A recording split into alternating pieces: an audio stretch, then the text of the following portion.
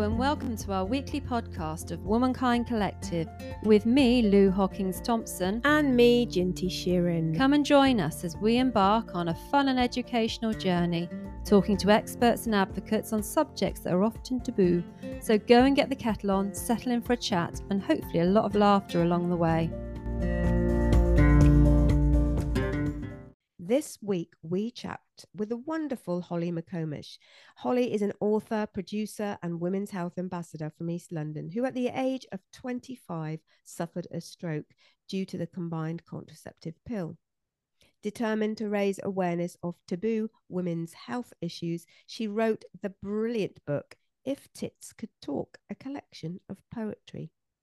In the book collective, we read and discuss the first chapter of our book club book, 12 Moons by Caro Giles. We have a new foodie theme of soup, and we have the perfect soup for a heat wave. Find out how patient we have been in this week's WI. And finally, Lou will have a quote for the week. Before we do our comments, a couple of things you may have noticed. One, I have a very sexy voice today. I wish my voice. Yeah, it's like Mariella Frostrop. I'm here. I actually really like it. I don't like the COVID that's gone with it. I do have COVID. So Lou and I are in separate rooms, separate houses even. So the sound might be affected, Lou, mightn't it? So we do apologise for that. Ginty's got all the equipment and I've just got my older MacBook. So we're hoping that it comes through loud and clear. Smooth as treacle, yes. Smooth as honey. Smooth as my lovely, sexy voice today. I really like it. Next week, I love it. Next week, I'll be sounding like a 12-year-old again. So, watch out.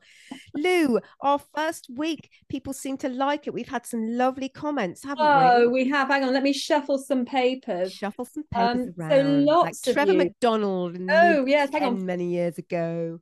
So lots of you are happy we are back. Well, we're happy we're back. And Neil told us, lovely to have you two back on and into my Sunday routine. Oh, thanks, Neil. The producer Ramsden on Instagram commented, can't wait, just about to start the book too. Let us know how you get on. And lovely previous Womankind Collective podcast guest, Sarah of Beyond Insomnia. Lovely Sarah. Welcome back. Series 8, here I come. And Nikki of A Mere Luxury Fragrance commented, ooh, this episode sounds right up my street. Hope you enjoyed it, Nikki. Yeah, Michelle 0405, just a bit of a one, told us, I am so looking forward to having you back. You are such a joy to listen to each week. Oh, thank you, Michelle. 0405. And the wonderful Elena in Scotland said she's ready and buckled in, lovelies. Hope you gorge gals had a well-deserved break. Missed you both. It's nice to be missed, isn't it, Lou? Oh, it certainly is. Thank you, everybody. And Els later commented that she will be having a shot at playing Patience and adds, welcome back, lovelies, and happy 100th.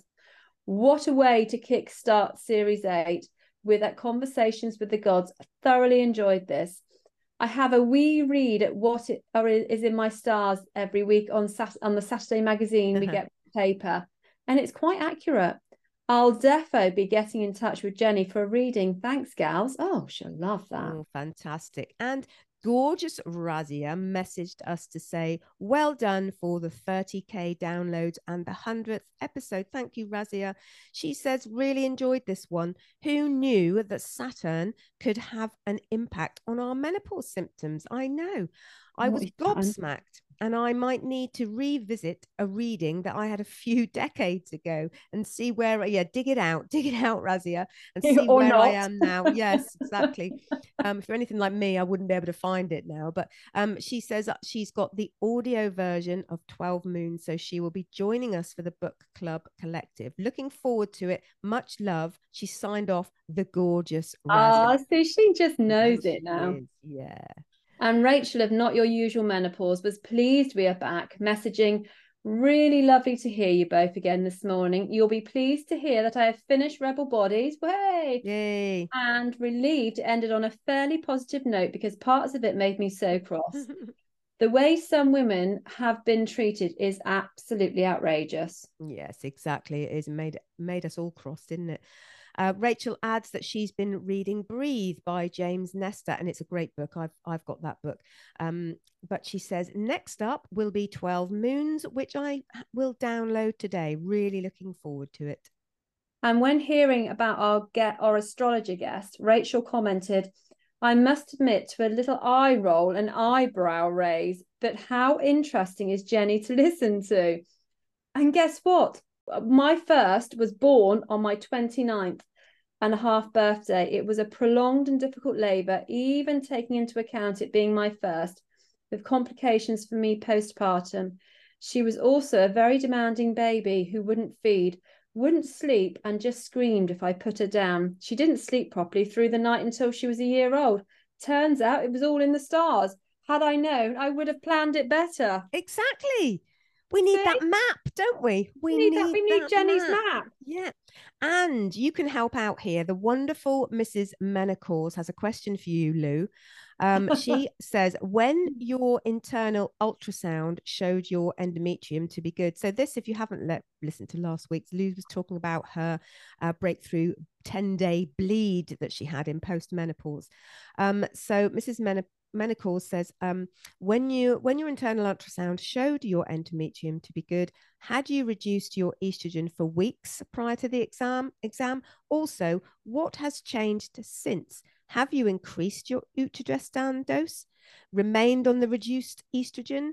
Thanks for sharing your story. It's all very interesting. In brackets, sorry, I'm terminally curious. Well, I think a lot of people probably will be, won't they, Lou? Yeah, I can let you know. So I had reduced my estrogen, but obviously as the appointment was 6 weeks post bleed and it was meant to be 3, I had actually gone back up to my normal dose of estrogen about 2 weeks prior, 2 weeks after my bleed, because I doubled up on my utrogestan, my progesterone.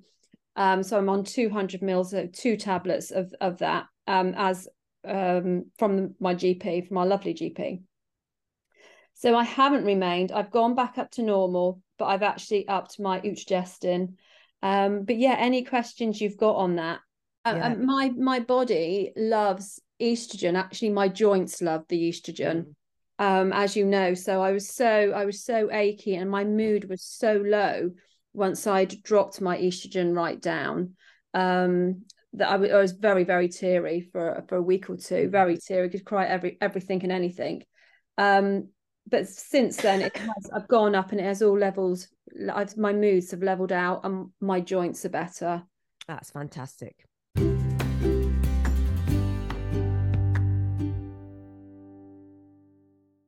How's your week been, Jins? Well, apart from COVID, my week's been okay. COVID's one of those things because people have forgotten about it, haven't they? Well, I told my girls yesterday that you had it, and they went, "Is that still a thing?" I know.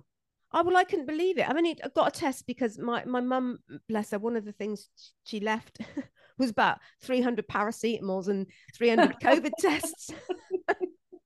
So thank you, Mum. I thought I better do a test, and especially because I mainly did it for Lou, because Lou's going away at the weekend, and I thought I do not want to be in the same room as Lou. We saw each other last week, so fingers crossed, Lou, when I didn't know I had it. No, you don't get it, and it's nasty still. you sound you sound very sexy, but I know you're there, and you're very sort of damp looking. I'm very damp, moist, very moist. I'm very moist, and it's hot anyway. But yeah, I just wanted to make, because it to me, I don't feel fluey. I feel like I did last time. I feel it's a cross between morning sickness and my really bad hangovers, the reason I gave up alcohol. And so I think definitely for me, hormones are involved. I've got a funny tummy, headaches. So beware, folks. It's still out there. Yeah, this damn Covis, it's still a boat, you know. My mother-in-law calls it Covis to rhyme with Hovis. Got the Covis. Got the Covis. Yeah, well, there you go. So I see you. If you are laying up with COVID, take plenty of rest, which I'm going to try and do after this. But Lou, what have you got? Yes, what are you drinking while we're listening, while we're chatting? And what are you listening to? What are you drinking at home while you're listening to this? I'm drinking my tea in my twat mug. in your twat mug. Yes, we went to see Dawn French. That's another story. We'll talk about that next week, shall we, Lou? Yeah, that's exciting. Yes. So I've got tea as well. But did you know, Lou, that the good cuppa has long been a great British institution? Putting the kettle on has become almost synonymous with being a shoulder to cry on, isn't it? It's kind of, oh, come here, let's put the kettle on. It's a cure-all, isn't it? It is. It's more than just a drink, isn't it?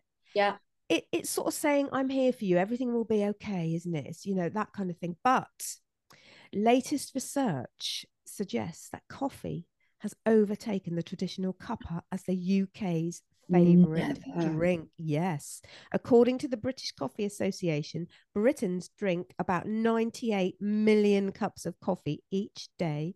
Cafe culture has continued to boom on the high street, with 80% of people who go to the coffee shops doing so at least once a week, and 16% visiting daily. Who can afford to go daily? That's them Costas and Starbucks, isn't it? Yes. I suppose you sometimes go daily to hang time. Well, I do, but it's part of my dog walk. That's a bit of self-care, isn't it? 4 mornings a week. Yeah, part of my dog walk. I get a coffee from an independent coffee shop, not from a big conglomerate corporate thingy. Well, now there's not a lot in it though, but according to Statista, a global consumer survey, which had 2,400 respondents, 63% of consumers said they regularly drank coffee, and 59% regularly having tea. And researchers at Kantar also found that shoppers bought more than 533 million packs of coffee in the supermarkets over the year to March 2023, compared with 287 million packs of tea. But most people have both, don't they? Yeah. I have a bit of both. I mean, if you were pushed, what would you, if you were on a desert island and you could only have one, what would it be? Tea. Tea, yeah, me too. And I was surprised as well, because the girl I work with, she's just had a baby, and when she was looking at prams, and she was showing me all these pictures of these very, very gorgeous prams, they all had like latte holders. No. Yeah. So you've got your bougie pram with your gorgeous baby, and all your little bit underneath where you can put, well, it used to be shopping, but I don't know what it is now. And then you've got like a little cup. Your packs of coffee. It's all your bloody lattes. We never had that, did we? I mean, we used to just hang shopping off ours. Mine was just a glorified shopping trolley that just happened to have children in it.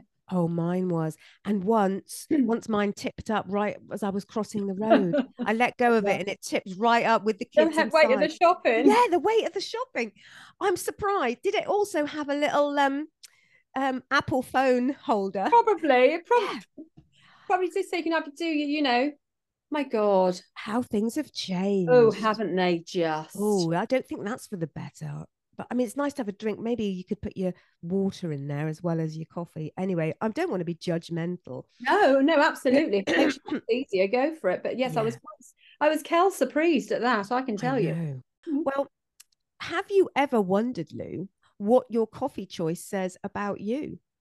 Oh, well, you see, I'm probably wet and weak because I always have a latte, because coffee doesn't do too well on my tummy. So I have a latte. Right. Okay. Well, let's find out. Another bit of research, this time by coffee and donut brand Dunking UK, looked at exactly this. They took a poll of 2,000 coffee lovers, and this is what they found. So Lou's just said she likes a latte. So if you're a latte person, this means you're a people pleaser. I don't think so. I don't give a fuck about it. She's not anymore. Maybe no. She was at one time. She doesn't give a fuck about people. Other people. Well, I'm an Americano, and I drink a black Americano. Americano, it found straight talkers. Americano drinkers are comfortable in their own skin, and those who drink non-dairy coffee are introverted moralizers. I don't think that's me, but there you go. Double espressos drinkers describe themselves as well-traveled, well-read, or as having a university degree. Notice they describe themselves. It's Oh not from my other God. How people. about a mocha frocca frappuccino? Oh, well, a mocha frocca cappuccino. 20% of those surveyed said that they enjoy a mocha, a coffee, and a chocolate mix, if you don't know what that is, and most likely to think of themselves as having sex appeal. Oh, well, do you know what? I just think coffee and chocolate together. No, wrong. No, have it separately. Enjoy them Yeah, both, but I love a separate hot times. chocolate, and I Yeah. like my one coffee a day, but not together. Not together, no. Flavored coffee, a massive No. 40% of people in the surveys have, such as hazelnut or caramel, describe themselves as hilarious. Why, if you're drinking coffee, and why are you bastardizing your coffee with a flavor? Well, What is the point? I see no point. some people like, do you remember lovely Lisa, the transplant Lisa, had a But she transplant? couldn't drink. She, She hated the taste of it. So I get that for her was exactly. easier, and it gave her the That's why, energy. maybe that's why people want the bit of a little shot of caffeine, but they hate it. So they shove a load of, you've got to be careful because those flavored ones have got about 22 teaspoons of sugar in them. Yeah. Well, there you go. That's just started me off And on a rant. well, here we go. We'll be here all day. Iced coffee, likely to be the life and soul of the party, or good lovers. Well, I do like an iced coffee, so I'm going for that one rather than a people You're pleaser. gonna stick to I'm a that. good You're a good lover. lover. Yeah. A flat white, honest and trustworthy. And the cappuccino people most satisfied by life. The study also found that latte is the most popular coffee amongst the Brits, followed by cappuccino and Americano. And the first cup of coffee of the day, they found, is the best. 69% of those surveyed agreed, with 55% of people saying they are too tired to function before having a hit of caffeine. Well, I would say to them, via Karen Newby, go to bed earlier and have a decent breakfast instead and enjoy a nice coffee later with lunch. That's what I'd say. Exactly. Hmm. Exactly, Jen. So, anyway, now we know what types of people we are. I'm going to straight talk to you. How was your week, Lou? Oh, I'm a good lover. No, so okay. So I had an interesting, I've actually found it over the summer and forgot that I'd kept the article. So I found it again. So have you heard of Crossbones Graveyard or the Single Women's Graveyard in London? Oh, no, but I like the sound of it. I knew you would. Yes. So I'll just read you my bits that I found out. Read me So your bits. I'm going to give you your bits Yeah. via the Zoom. So London's first red light district was on the south side of the River Thames in Southwark. During the medieval era, they were the lands outside of the official London city limits. There were taverns, theatres, bear baiting, and brothels. So that was out of the normal, that was the dodgy Yeah. area. Southwark has Sounds a long. bit like Exmouth Docks. It does, doesn't it? All the Yes, all dockers. happens down there. Yeah. Yeah, my husband controls it all. So Good the lovers, you see? master, he's the Good lovers. master. Yes, he is the master. So Southwark has long been a destination for sex workers from as far back as Roman times when Roman soldiers were invading England. But back in medieval London, Southwark was controlled by the Bishop of Winchester, one of the oldest and richest dioceses in England. One of the bishop's powers he had was the right to license and tax the sex workers, who became known as the Winchester geese, from supposedly baring their white breasts to entice customers. Ooh. Also, if you were bitten by a Winchester goose, this meant you had contracted a sexually transmitted disease such as gonorrhea or syphilis. Oh. In 1161, Henry II laid down 39 rules known as the ordinances touching the government of the stewholders. So stewholders were brothels. In Nothing to Southwark, do with a nice beef stew. no, certainly not. In Southwark, under the direction of the Bishop of Winchester, the rules made sure the sex workers were able to come and go at will, required that all new workers were registered, restricted their activities on religious holidays, prevented nuns and married women from joining, They banned cursing and prohibited the women from taking their own lovers for free. They were like, what are they called? Pimps. Pimps, that's the word I was looking for. So when the sex workers died, they had to be buried, and this was obviously without a Christian burial because they were not seen as good people, and they had to be buried far from a parish church in unconsecrated land. So the plot that they were buried in became known as a single women's graveyard.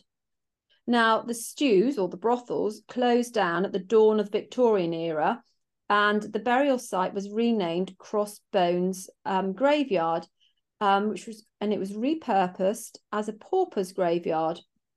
And the graveyard now sits at the corner of Red Cross Street in Southwark. The graveyard was practically forgotten until about the 1990s, when work started on the Jubilee line.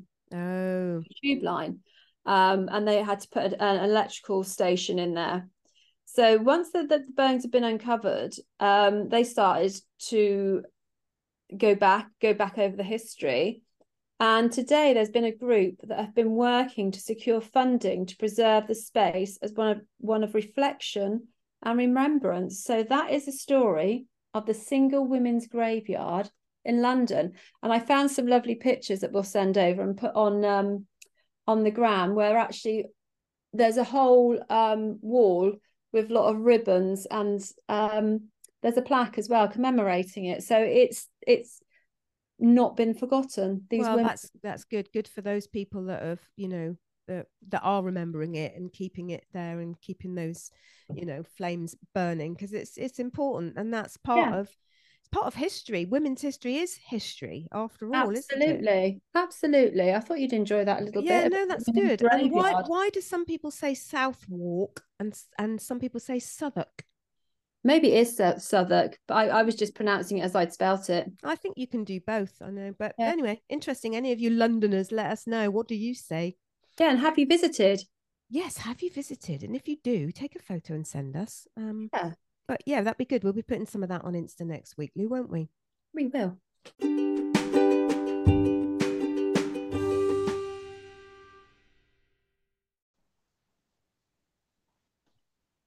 Holly McComish is an author, producer, and women's health ambassador from East London. At the age of 25, Holly suffered a stroke due to the combined contraceptive pill and became determined to publish a poetry book that could raise awareness around women's health issues. And in January this year, her debut book, If Tits Could Talk, was published. Holly's book is a fun and relatable poetry collection that also holds important health messages. The book uses wit, rhyme, and vibrant illustrations to discuss smear tests, contraception, STIs, menopause, and the need to be breast aware and more. It is the perfect read for any woman. Holly's work was discovered and platformed by the world-renowned poet Rupi Kaur and has been praised by the likes of Davina McCall and Dame Kelly Holmes, as well as numerous women's health charities such as Copperfield and the Pink Ribbon Foundation. If Tits Could Talk is now currently stocked in over 50 independent bookshops across the UK. Should be more. So Holly joins us today to talk about all of this and to read us some of her wonderful poetry. Welcome Holly. Hello. Lovely to meet you at last. Seems a long time ago we got this book and we're looking through it. And a little handwritten message we had in them. I know. Loved it. Thank you. So thank you. So no problem. And congratulations on your debut book, If Tits Could Talk. And we love it, Lou, don't we? We've been reading bits and bobs. We kind of think it reads as though you take us on a journey with the poems. When you read them, it's a bit like, when you get a good album and you get one, you listen to them in the correct order rather than just picking them out. Your poems for us were a bit like that. If you read them in the order, not that you have to, folks, you can pick and choose, but they take us on this journey, beginning with worries of being pregnant, STDs, period sex, and then how difficult it is choosing contraception. Eventually then going on the pill, and then the stroke you had at 25. So can you tell us about how old are you now, Holly, actually? I'm actually turning 27 on Friday. Wow. So, On Friday. Oh, yes, good. We've got the birthday girl. Friday. How We exciting. have Yeah. got the birthday girl. So can you tell us about the combined pill, the stroke, and its Mm. impact on you? So, again, like lots and lots of young women, I was aware that I needed to go on some contraception. I was in a happy relationship and not looking to get pregnant anytime soon. So I knew that I needed to get on something. And it was kind of in a bit of a weird time because we were still sort of in lockdown vibes, but Mm. kind of not. It was a bit like the GPs weren't seeing people in person, so you're having to do everything over the phone. And I'll hold my hands up and say, like I didn't really know that much about contraception at the time, about all the different methods and kind of all of the, implications of all of them. There's a lot Mm. out there, and ultimately we're Yeah. not really told about it in school. Maybe we're shown how to put a condom on a banana, but that's kind of about it, to be honest, in regards to my personal experience anyway. So yeah, I didn't really know where to start. I kind of asked a couple of friends what they were on and jumped on Google for a bit, but I just thought I'll just give my GP a ring and just see what they say. Anyway, I got put on, I expressed an interest in wanting to go on a pill. They put me on the combined contraceptive pill, the microgynon, which has actually been the same pill for over 40 years. I've been giving women it for 40 years, which is I was on it. I was on it, Holly. Were So, you? yeah. I was on microgynon for years, and I'm 54. So what? And I went on it at 15. So what? I think yeah, What I think changed? Davina McCall said something really poignant. She said, "How many iPhones have we had in the last 40 years?" But we've still got the same pill that we're using from 40 years ago. Anyway, so yeah, I got put on that again. It was that it was a conversation over the phone, so I didn't even have blood pressure checked or height and weight, all your just general stuff that you're meant to have checked. And obviously as well, like, another thing, I didn't particularly know that much about my family history, which again I think is very hard sometimes to know what your backlog of family history is in regards to women's health. Anyway, so I got put on this pill, and initially I was kind of fine, and I thought I started to feel, after maybe a month or so, I started to feel like I was getting quite bad headaches, but I was just thinking, my body's just adjusting. It's probably just a side effect. Wasn't warned that if I had migraines or if I started to feel a certain way, then to come off it immediately. And then so I started to have these headaches, started to feel quite dizzy a lot of the time. But again, just thought I'll try it for say 3 months, and then if it's not working, we'll try something else.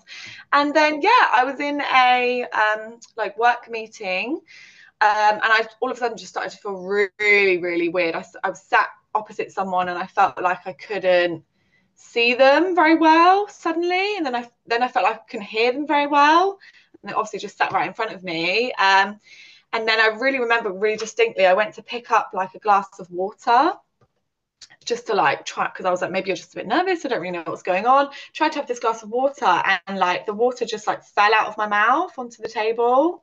So that's when I was like, oh gosh, I really don't know what's going on now, because that's just something that we take for granted being able to do, Yeah. And then luckily someone that I was with they kind of were trying to communicate with me again. I was having all of the classic stroke symptoms of not being able to lift my arms up, not being able to speak. I was very just stuttering when someone was trying to ask me if I was okay. Luckily, I was with someone who was able to recognize those symptoms and saw that half my face had dropped as well. Okay. So they were able to see that really clearly, luckily, and were able to call an ambulance.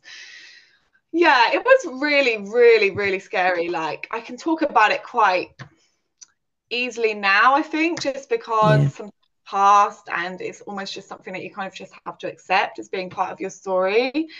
But yeah, it was the most scariest thing that's ever happened to me. I generally thought, am I just passing away? What's happening? I'm a fit, healthy young girl. Why is this happening?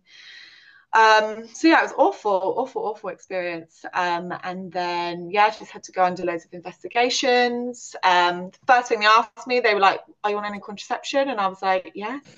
And they said, which one? And I said, the combined contraceptive pill. And they, honestly, the woman just looked at me. She was like, oh, you need to come off that straight away. You need to come off that straight away. And I was just like, right. So, yeah, I mean, it's very odd because no one can really say, you know, oh, it's 100% this, it was 100% contraceptive pill. But again, like even doctors were saying to me sort of like on the side, just being like, listen, like, don't take that ever again. No, and it's weird. That's the first question. One of the first things they ask you is, are you taking the contraceptive pill? So it's something they've come across. Yeah, it's clear they've got an awareness of it. So yeah, so excuse me, it went under loads of investigation, found out that I do have a family history of like blood clotting, but like quite far back, if that makes sense. And yes, I have that history, and I also have something called, which is quite a common thing to have, it's called like a PFO. So it's basically where you have like a small, everyone's born basically with like a small hole in their heart. It's just like a natural thing when you're born, and most people it closes up naturally. Some people it can stay open a little bit, but it's not dangerous or particularly dangerous unless you have something like a blood clot. Then that's how it happened basically. So I had a blood clot from the contraceptive pill because that's one of the really big side effects of it, the combined one. And then that snuck through that hole basically and into my brain. So that's actually how it happened. Wow.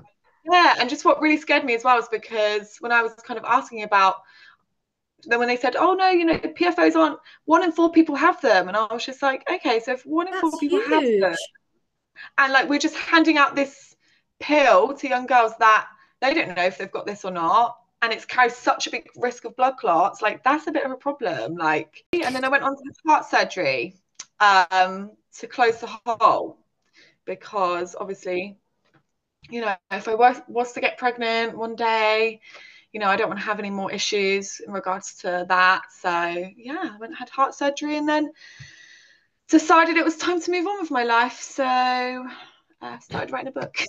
Fantastic. Can we just go back to your, so you had the heart surgery. Before the heart surgery, did you have to sort of relearn things? Did your stroke affect, did it do very much damage, or did they catch it very quickly? So they caught it very, very quickly, which is why I always say I'm so glad that it happened around other people, even though it was quite like humiliating and traumatizing to happen in a public space.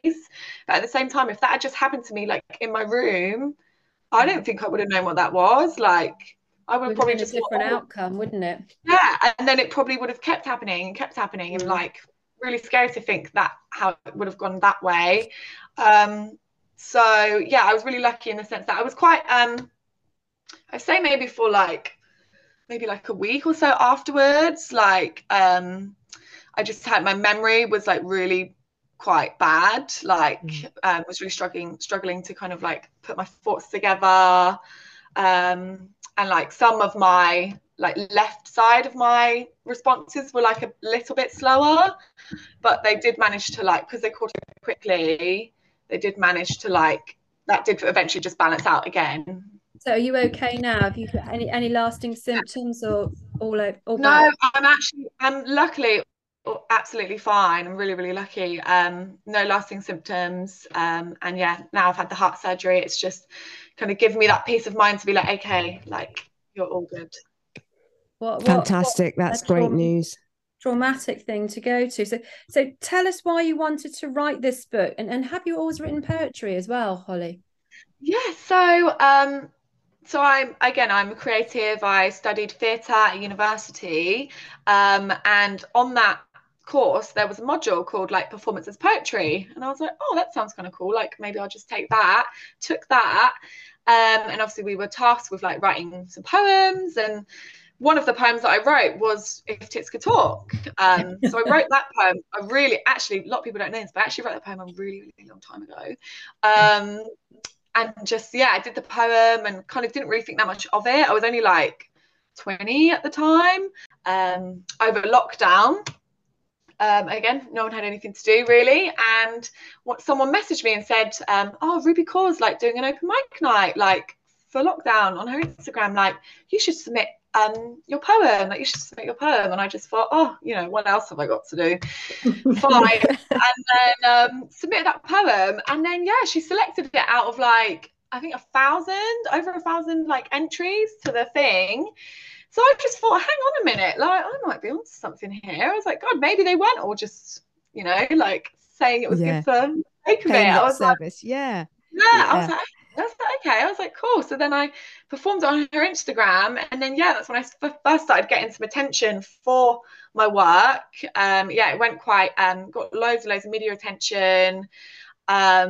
And yeah, I got to do some really cool things with it. I did like a breast cancer awareness advert with pink ribbon, and just got some really nice attention with it. But it was only after, and then that kind of happened, and then as life does, it kind of just passed, and then I kind of just like carried on that. doing Then it goes like that, doesn't it? yeah, literally. So then I just carried on doing my normal stuff. But then obviously when this happened to me, and I think one of the biggest knock-on effects was like, to be honest, to like my medical anxiety and like confidence, to be honest, because I was just so terrified that that was going to happen again, because it just happened so randomly. I was like, how do I know it's not going to happen again? And like, it was in a really hard time as well, where we're still wearing masks, and I was like, how is anyone going to know if there's anything wrong with me if I'm like out in public? Like, it was really, really bad, and I was really struggling to go out by myself. So I was spending a lot of time inside, and I was like, okay, like what can I do? Like, I don't just want to sit here and do nothing. And I was like, maybe I should just start writing about it. So I started writing about the experience, and then I was making a link, and I was like, I feel like I'm kind of touching quite a lot on women's health and like what I'm writing with. And I was like, maybe I should just keep rolling with that, because yeah, I feel like it is something that isn't particularly spoken about, targeting like, I guess, young women in a way, like in like a fun and like relatable, engaging way. Like, it can often be quite serious. So let's try and make it a bit more accessible and lighthearted and fun. So I just thought, yeah, I want to put something together, and I want to have something. I want to try and flip this on its head, basically, because it was a horrible time for me, and it would be amazing if I could do something cool off the back of it and raise awareness, and just do something to kind of like balance out that horrible time. So that was what I did. I think that's brilliant, and often it takes some sort of trauma or tragedy for good things to come out of, because I think there's not enough awareness. The way you spoke about your, you know, the education you had. I mean, this is what Lou and I said. We only had a cucumber and a condom, you know, and we're talking, you know, 40 odd years ago, and it still hasn't changed. Microgynon, you know, our next question we were going to ask you, that you mentioned earlier on, Davina McCall's pill documentary, that you were part of that, weren't you, Holly? Yes, I had a connection with it. Yeah, I wasn't in it, but yeah, I was but you had a connection with it. I thought you did. And she, as you said, she mentioned microgynon in there that I was on. Would you like, I mean, obviously you'd like to see this change, and I think this book could be, you know, part of that change. I really do. I think if this was sort of in the curriculum and at least, you know, given to girls at a decent sort of time, it's mad, isn't it? Like you say, how many iPhones we've had, how many inventions there's been, you know, so since you're talking then. women's health, aren't you? So it's never, you know, bottom of the list, isn't it? It's priority. It's horrible. It's horrific. I definitely like to. Obviously, I'm hugely a huge advocate for things changing in regards to funding for women's health, firstly, because that's obviously where it's kind of got to start. And yeah, I don't think it's good enough that we're literally on the same contraception that we've had for over 40 years. It's ridiculous. And I also just think more kind of before we even put girls on contraception, there should be almost like more of a deep dive into their background, their family history. And I'd really like to see something done in related to PFOs, to be honest, because like I said, 1 in 4 people have a PFO. Like, how the hell, like, how can we? Huge. It is. That's a big number of that's a big number of girls, isn't it? Yeah, and I just think, like, again, it would have to come from funding, but like, is there no way of doing, if a girl was expressing an interest of wanting to go on something like, I don't know, the pill, is there a way of, you know, us doing heart scans or something of that? kind, or again, if we have a better way of understanding people's backgrounds, or helping people to find out that information themselves, then they can know to stay clear of it. I don't know, but I agree. And I also think that we all should have much more awareness, because it doesn't sound like things have changed, that we never knew. I never knew that when I didn't take the pill for 6 days, that the bleed wasn't a period. That's just a pill bleed. It's not a period. So you think, oh yeah, my periods are regular, but it's nothing. It's just it's such a separate thing. And I think some explanation to girls at school or wherever of actually what the pill is doing. We just thought, I mean, it is a great thing. The pill, don't get me wrong, contraception is great for women, isn't it? But we need to know the truth, don't we? Yeah, we need to be able to make informed decisions. That's what I've always and say to people, like, I'm not in any way, wanting to put people off contraception, like, at all. I think it's amazing. I'm on a different contraception now, like, but it's about finding the right one for you. And in order to do that, we need to have all of the information in order to make those informed decisions. Yeah, how familiar does it sound, Lou, with HRT, doesn't it? So years later, still going through the same things now. Hopefully, by the time you reach that stage, Holly, hopefully we'll have sorted all that out for you, Holly. Oh, bless you. So, as we said in the intro, you cover a lot of women's health issues in your poems. How did you choose your subjects, and which were the easiest and quickest to write? It's quite a loaded question, but yeah. So do you know what? About the tits could talk. That was you know about that one. Yeah. You also know about the one about contraception as well. Do you know what's so funny? It's because, like, I'd write a poem when I had the idea for the poem. The poem would actually come really quickly, but it was having the idea that would take a while to think of. Like, I was very, very selective. I was like, I really just want every single poem to really just hit, like, I don't want anything in there that's just going to be a bit or just not really be my style. I wanted to keep a really distinct style and voice through all the poems. So I really tried not to force, like, any poems about anything, basically. So yeah, the longest part of it was actually just thinking of the idea. But if I'm being 100% honest, lots of it has been based either around my own experiences or experiences of people around me. Like, there was a horrific time, basically, where I had terrible cystitis in the flat, and me and I lived with two girls, and we had to pull together to, like, sort me out and get me the antibiotics, and it was a nightmare. And then I think I almost just said as a joke at the time, I said, oh, like, I'm having cystitis crisis, like, I'm having a crisis. And then I was like, like, that could actually be. And we were kind of talking, we were like, oh, like, it's something like this, it's such a bane for women, like, men could never understand, like, this is just so rough for us, this side of things. And I thought, that's an idea for a poem. And then as soon as I've got the idea, I can kind of just run with it, because I just kind of feel like that part of it actually came to me quite quickly. So yeah. I'm just looking in your book for that, because I did have a bookmark, but it's disappeared. But that is one of our favorites. I think that it absolutely, love it. It really hits the spot. I mean, I think so many people that will resonate with. I think as women get older, you have them, or UTIs and things all through your life, don't you? But I think as you get older as well, people sort of tend to get them more and more. Yeah. And brilliant. Also, it just made me think as well, like, again, cystitis, it's just not spoken about. The first time I had it, I literally was like, what is this? Like, rang my mum. I was like, oh my God, like, what's happening to me? Am I dying? And she was like, no, you're not. And I just thought, God, like, why don't we just speak about this? Like, it's something that affects all of us, but it's almost seen as this, like, embarrassing I know. thing. I'll tell you. It is another taboo. I'll tell you a story. When my two eldest now, they were tiny, and Millie was about 5, I think, and Jack was a bit younger. I was meeting my my sister-in-law and brother-in-law for the first time. Anyway, cut a long story short, we were meeting in London, and there was a swimming pool at the place we were staying, and so my sister-in-law was on the phone talking to my daughter, saying, oh, is mummy coming to the swimming pool? And my daughter said, no, mummy's not coming, she's got itchy bits. Because I had cystitis. I had to, and I'd never met them before. I'd Not never itchy met them bit. before, and I went. No, she's not. She's got itchy bits. Yes, she probably thought, my God, who is this woman?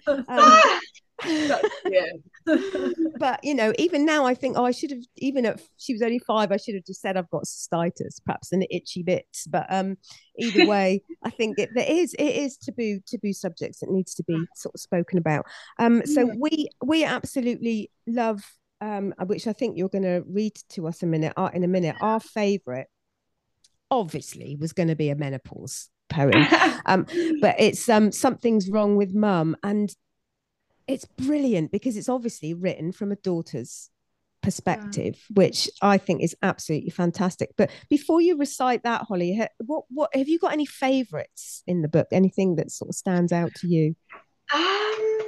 That's a really good question. I really like Sporty Chick, the one about young girls in sport. Yeah. I feel like, again, my favourites kind of alternate. They can always alternate, but yeah, I really like Sporty Chick, because that was something that I really felt as a young girl, real embarrassment and kind of like shying away from sports when hitting that kind of puberty age. And I just think, yeah, it holds like a really important message for young girls of that kind of age. And yeah, it does. You're right. I can't think of the statistic now, but there's a huge percentage of girls that give up sport around that age. 60, yeah, you see, she knows it. I knew it's huge, isn't it? Yeah, and you know, it's good to see that they're changing, even in like women's sport, in women's football, taking away the white shorts and that sort of thing. 100%, yeah, I love that. Yeah. But I love this. There's so many. The smear, you've got the cervical smear. Yeah, no, that's a great smear one. Fear. Yeah, smear fear, classic. Who's not like that? Drunk Queens as well. I love that one. Yeah. It starts off so happy, and then it gets that twist, isn't it, about the disappearing girls at the end? And I was like, I know. I thought that was a good one to end on, even though it's you know, it's like I said, the ending's quite, but I feel like it leaves it on quite a poignant note. That's my favourite today. Oh, I love it. It'll be a different one tomorrow. Yeah. Well, it's good to leave people thinking, isn't it? You know, with that last one, it does make people think. And I love that even the taboo subject of women masturbating, that's even in there, which is brilliant, because I think a lot of even young girls now feel that is a bit of a no-no, don't they? Yeah, or it's just a bit of a boys' club, or just you know, that's what I felt about it. Yeah, girls don't do it. Yeah, it's a brilliant book, Holly. It really is. And so when you're ready, Holly's written this wonderful poem called Something's Wrong with Mum, and she is going to recite it for us. Yes, I am. Okay, thank you. Yes, so this is Something's Wrong with Mum, and I'd like to dedicate it to my lovely mum, who was the inspiration behind the poem. Lovely. What's your mum's name, Holly? Her name's Sarah. Hello, Sarah. Something's wrong with Mum. She's not herself today. Flustered and forgetful, she seems lost for things to say. Something's wrong with Mum. She's been in a right old mood. Doesn't want to go to work and is on and off her food. Something's wrong with Mum. She's just bought some red hair dye. I'm trying something new. She snaps at me when I ask why. She stopped stocking tampons in our bathroom drawer, says I'll have to buy my own for she won't need them anymore. Something's wrong with Mum. At night, I hear her crying. Can't sleep for her sheets seep with sweat. She'll deny this, but she's lying. She lies in dark rooms with cold flannels on her head, and randomly at 2 p.m, she'll take herself to bed. She's hot and she's cold and keeps running to the loo. When I ask what's wrong, she smiles and says, one day, you'll feel this too. Something's wrong with Mum. Says she's going through some changes. I hope they finish soon. She's been like this for bloody ages. Yet over time, I start to see the biggest change in Mum. She's finally joined the gym and signed up for that 10K run. She started singing, writing, painting, dancing, just to name a few. All the things she's always loved but said she'd never do. Although the change was hard, one that women must see through, Since Mum's crossed the finish line, it's made her feel brand new.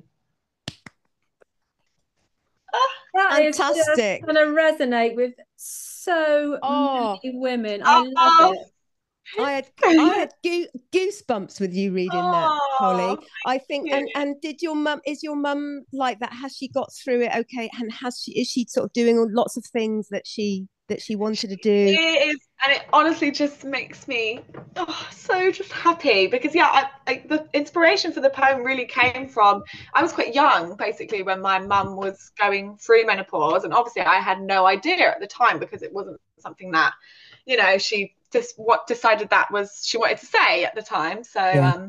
yeah, so I was quite young, so that's why I wanted to write the perspective from kind of like a daughter's perspective that doesn't really know what's going on, but she's observing some definite changes in her mum. And then when I decided, when I was writing this book, obviously fast forward however many years, when I decided when I was writing this book, I was like, I'm going to talk to my mum about like her experience of menopause.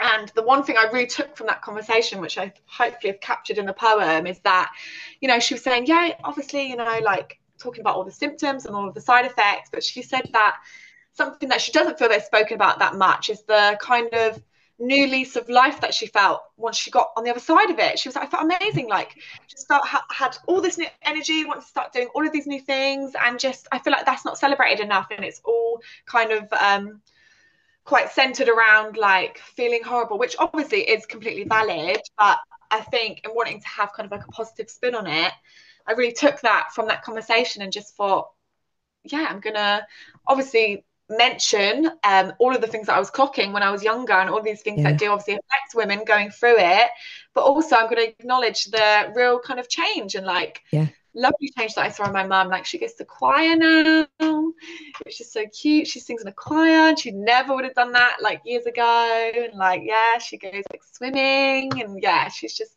a legend. Brilliant. She's got newfound freedom and confidence.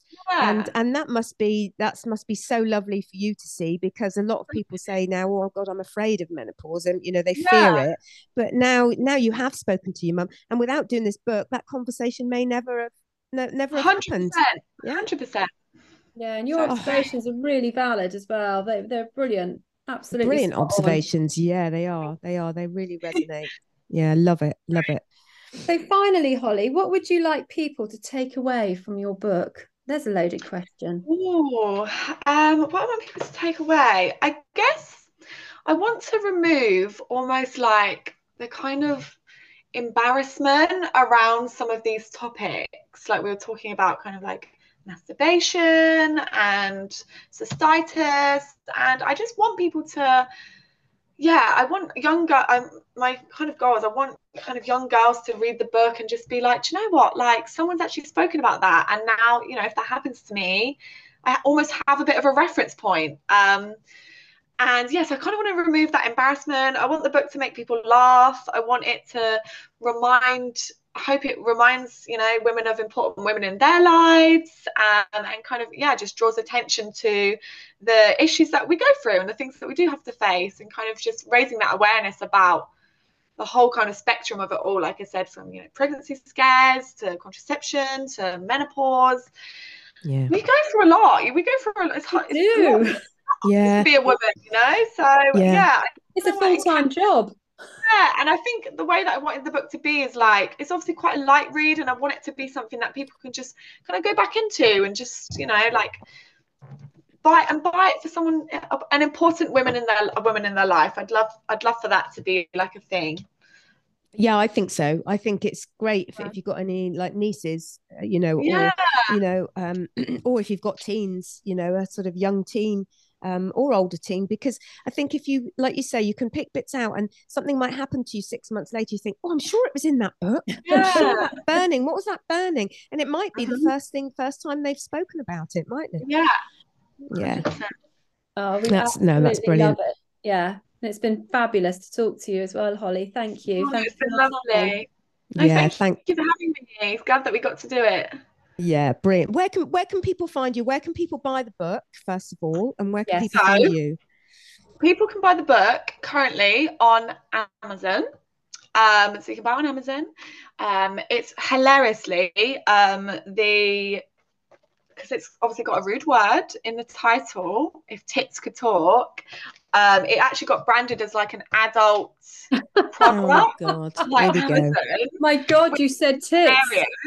which is just hilarious. I just thought that is just honestly Patriarchy so at its comical. best. It's basically, if you want to find it, search If Tits Could Talk Amazon on Google search, because you might struggle to find it if you search it directly on Amazon. It's kind of a bit of a weird one. We'll put a link in our, we'll put the whole link in our podcast show notes, Holly, for anyone that wants to have a look. But I'm also very much actively getting it into a lot of bookshops. So it's currently in 50. There's some in London, Edinburgh, Liverpool, Manchester, Devon, a long list. So, but independent specifically because I published the book myself. So it's all coming from me. So yeah, So if anyone's got a nice independent bookstore near them that hasn't got Holly's book, maybe you could send them a link. Go and request it. Go in and request it. They'll order it for sure. Yeah. So. Yeah, brilliant. And you're on Instagram? Yes, I'm on Instagram. I'm big on Instagram, actually. So my Instagram is Holly, HOLLY _McComish, MCCOMISH. I post lots of women's health related content on there. So definitely give me a follow if that sounds like a bit of you. Fantastic, Holly. Oh, we could talk for ages, but we know you've got important things to do. So thank you again, Holly. You've been an absolute star. Thank you so much for having me. Bye. Bye.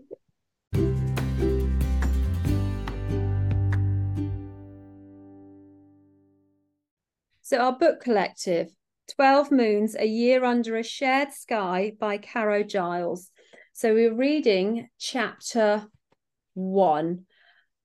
Which is the wolf moon, isn't it? It is the wolf moon. I absolutely loved this because the wolf moon is the first full moon of the new year.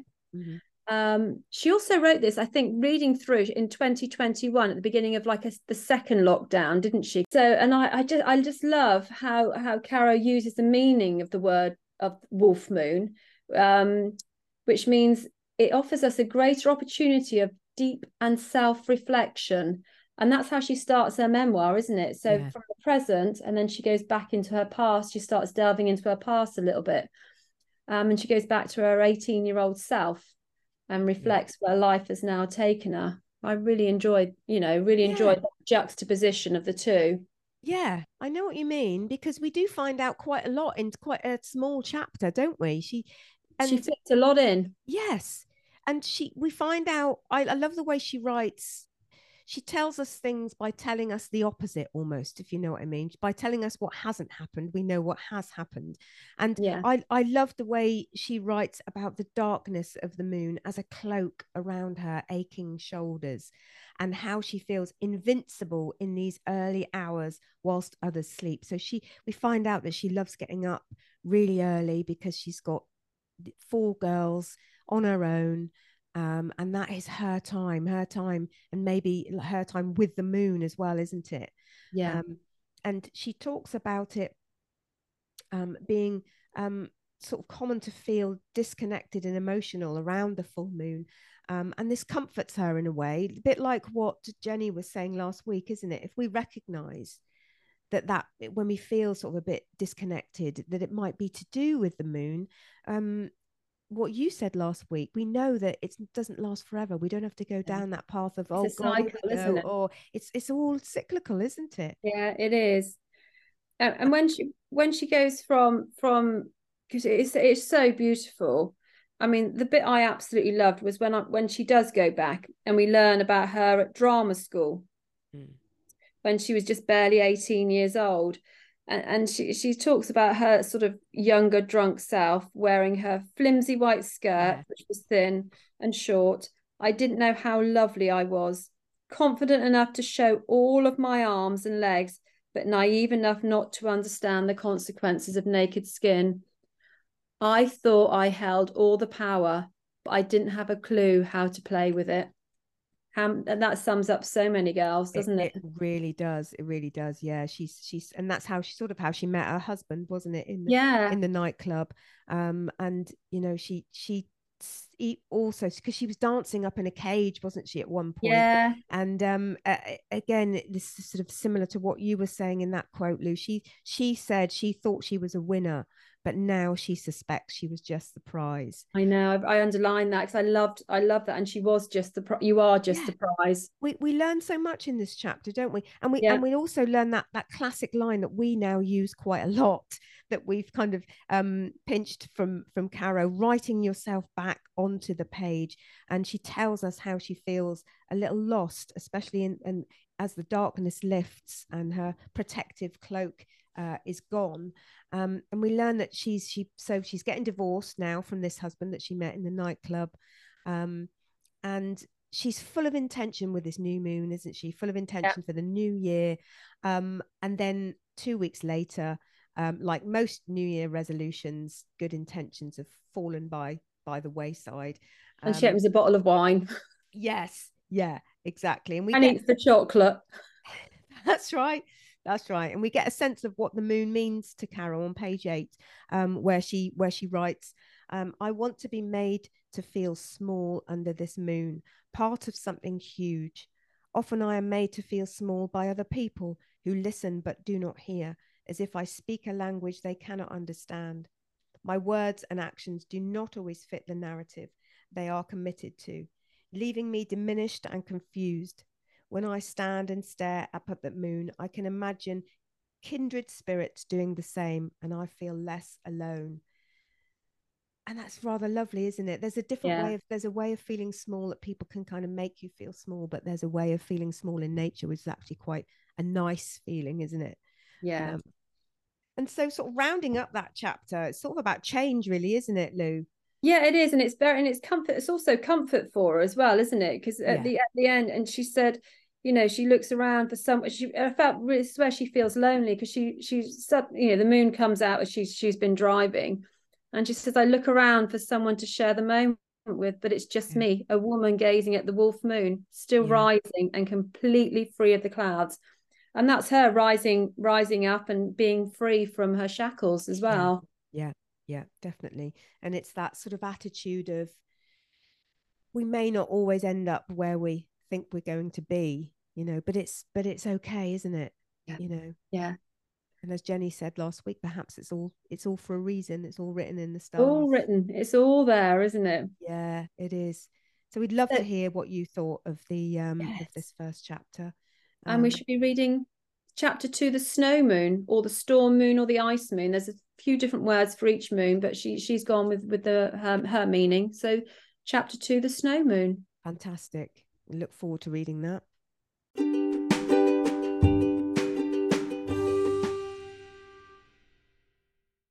Foodie collective, Jim. So we're doing soups, We are. and you've got something for our little mini heat wave. That probably Well, won't be a heat wave by Sunday. By the time this comes out, we'll probably no, be jumpers and scarves and hats. it'll be sweater weather by then, but never Yeah. mind. If you do get another heat wave, I chose, because we were doing soups and I thought I can't be doing a autumny soup. So I have got the ultimate gazpacho. I don't know if you like cold soups, but this, I mean, it's so good for me at the moment with COVID. It's so many vitamins in it, and it tastes delicious and it's lovely on my throat. Can I see a picture? Oh, you can see the actual. I'm showing Oh, yes. sort Well, I of thought it was going to be clear. No, well, you can do it. Depends how much you blend it. It's all in the blending. Mine, I've done quite thick, and it's still got some nice little sort of bits of tomato and that in it, because I wanted it a I bit. like bits. I like bits in it too, and you could. Mine's quite thick, but you can add some, more stock or water. And my recipe is from online, and it's a recipe from Cookie and Kate, and it's a plant-based and it's a gluten-free gazpacho. Now, traditionally, this Spanish gazpacho has white bread in it, blended Oh, through it. yeah. A, I didn't have any white bread, and B, I thought it'd be quite nice. This is gluten free. Obviously, if you put the bread in it, it's going to be gluten. Um, So this, I have also got a glut of tomatoes. I've got so many tomatoes. They're beautiful. You took some, didn't I you, last week? stole some. Stole some, and they are lovely. So it's basically like a big salad, really, all blended up. It's tomato, loads of tomatoes. I'd say that was a majority. There's a whole cucumber in it, obviously peeled and de-seeded. There's an onion. I didn't have any celery, but there is a little bit of would-be celery in there, a bit of salt and pepper, and a red bell pepper. And basically, it's that just blended all up.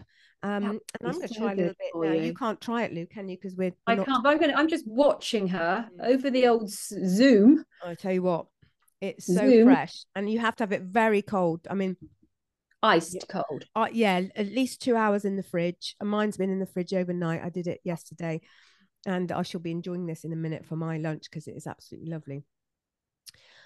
So have a go at that. We will put the links to Cookie and Kate on our show notes. And Els, lovely Eleanor had a suggestion for next week's soup, Lou. So I don't know if we can have a go at this. She says autumn soup has to be our favorite.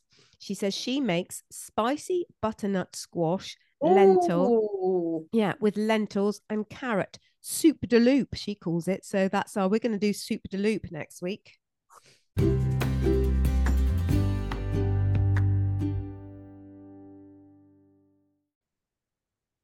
WI. Now you set a fantastic WI about the card game, the solo card game, Patience. I did. Or solitaire, as some people call it. Patience, solitaire, always been patience to me. And before we talk about that, lovely listeners, Rachel and Elena have been doing well with their pocket lists, Lou. Oh, great. Yeah, they contacted us and said, Rachel said, my little pocket list over the summer was to have a good wardrobe clear out, a bit like you, Lou. She said she got rid of a load of stuff, much more than I would do normally, with a clear out, with 2 bags for the charity shop, and the rest I sold on Vinted. Made a reasonable amount of money from it and only bought 2 new items on the app, which were things I'd been admiring on the original firm's website for a while. So was delighted to get them for a fraction of the price. We like that, don't we? Oh, I do very much like that. In current climes. Yes. And Elena said she didn't write down a pocket list, but did enjoy coffee catch-ups and read The 7 Husbands of Evelyn Hugo on holiday. Oh, now that's on my list to read. Let me know how you got on with that, Els. Yes. Yes, I think she liked it, and she said coffee catch-ups too, but we'll do one monthly at a pocket list, she means, for sure. Fab idea. And it is write it down, because otherwise it doesn't get done. Did you manage a game of Patience, Lou? I did, and I didn't win. Oh, didn't you? No, it got stuck. But I had an interesting little, again, going back to Els, she sent a little video over of a lady shuffling. And I said to her, well, my mum is the absolute worst shuffler you will ever see, because quite literally she picks up the pack of cards, holds on to the pack of cards with half in one hand, half in the other, and just goes up and down, up and down, up and down. They go back in the same place. And it is a family joke. So yeah, do not shuffle like my mum. Well, the video that Elle sent was really good, actually, because she just spread them out on the table. Yeah. And she just sort of moved them around, which I thought was a really good way of shuffling. Yeah. I quite enjoyed the shuffle. But I loved it. I had a few games. Did you win? I won 2 out of 3. Did you cheat? Yeah. No, I didn't cheat. But no, I didn't. I thought about cheating. I tell you what I did. I thought about cheating. And it's funny. And that's why it's called patience. Because the moment I thought about cheating, I thought, I'll just have one more look. I'll just be patient, have one more look. And I saw, oh my God, that's the 9. The 9, I can move that over there. And it flipped me on to sort of being able to move another one on the tableaus that I could do. But also, I don't think you need to cheat, really, because there's so many versions. My grandmother used to play a different version. My grandmother used to play a different version than they play now. So if you can't do one version, try the easier option. Try another and don't cheat. Yeah, but it's a good lesson in patience, isn't it? It's a very good lesson in patience. And I'm going to have some more goes, actually. I'm going to take cards on holiday with me. Yeah, it's a really good idea, isn't it? And the patients cards I found are very, very old patients little booklet, loads of different games in it, and they look very complicated. Oh. Yeah, but it's a good way if you want to sit down and be in the moment. You can't be anywhere else, can you? You have to be in the moment whilst paying patients. So please carry on with playing patients and let us know how that goes. But I've got a new WI this week, following on from lovely Holly, who said she wrote some of her poems very quickly. I'd like you, Lou, to write a short poem about a taboo women's health issue. So can we have your poems? I know we did your haikus before, didn't we, about menopause? Any taboo women's health issue, a short poem, please. And it gets us thinking, doesn't it? Certainly does. So, quote, Lou, have you got a quote for us this week? I have, from the sublime Lady Gaga. Amazing. Do not allow people to dim your shine because they are blinded. Tell them to put on some sunglasses because we were born this way. Oh, that's a song, isn't it? There's a song in there somewhere. I was born this way. Oh, you probably might need to cut that out because people's ears will be bleeding now. Yeah. I've got COVID. Luckily, my ears don't hear very well at the moment. Did I tell you I've got COVID? Yes, I'm soldiering on COVID. I'm soldiering on like the trooper I am. Trooper. Yes. So, what a week, Lou. Yeah, and shame we're not together, but we will be together soon. We will be. Hope your tea's not gone cold and that you'll join us next Sunday for the collective. If you've enjoyed our podcast, you may like to consider buying us a Ko-fi, a K-O-F-I, at kofi.com/Womankind Collective Podcast. Here, a latte and an Americano. Yes, as you know, a chilled one for me because I'm a good lover. Here you can find updates, photos, and some inclusive content we won't post anywhere else. And your donation will help to ensure that we continue to bring you great quality content and sound. Well, good luck Maybe with not that. This week. Yeah, soz about that. I think everyone's used to us by now. But if you would like to, we would love you to subscribe, favourite, and review our podcast. It really does help us spread the word. And please head over to our Instagram page, Womankind Collective, to leave comments or DM us with your thoughts, or watch us and our guests on our Womankind Collective YouTube channel. And lastly, you will find all the links, the recipes, the guest details, and our hashtag Where's My Clinic campaign, the petition for a menopause clinic in Devon, on the podcast show notes. And also over on kofi.com. Yes, I'm off to see if I can get any. Finally. I'm off to see if I can get any voiceover work with my new sexy found voice. Oh my God, you'll do so well. I'm just going to go and write a poem on vulvas, I think. Yeah, great. And then I might have a lie down. Oh, okay. See you next week. Yeah. Bye. Bye.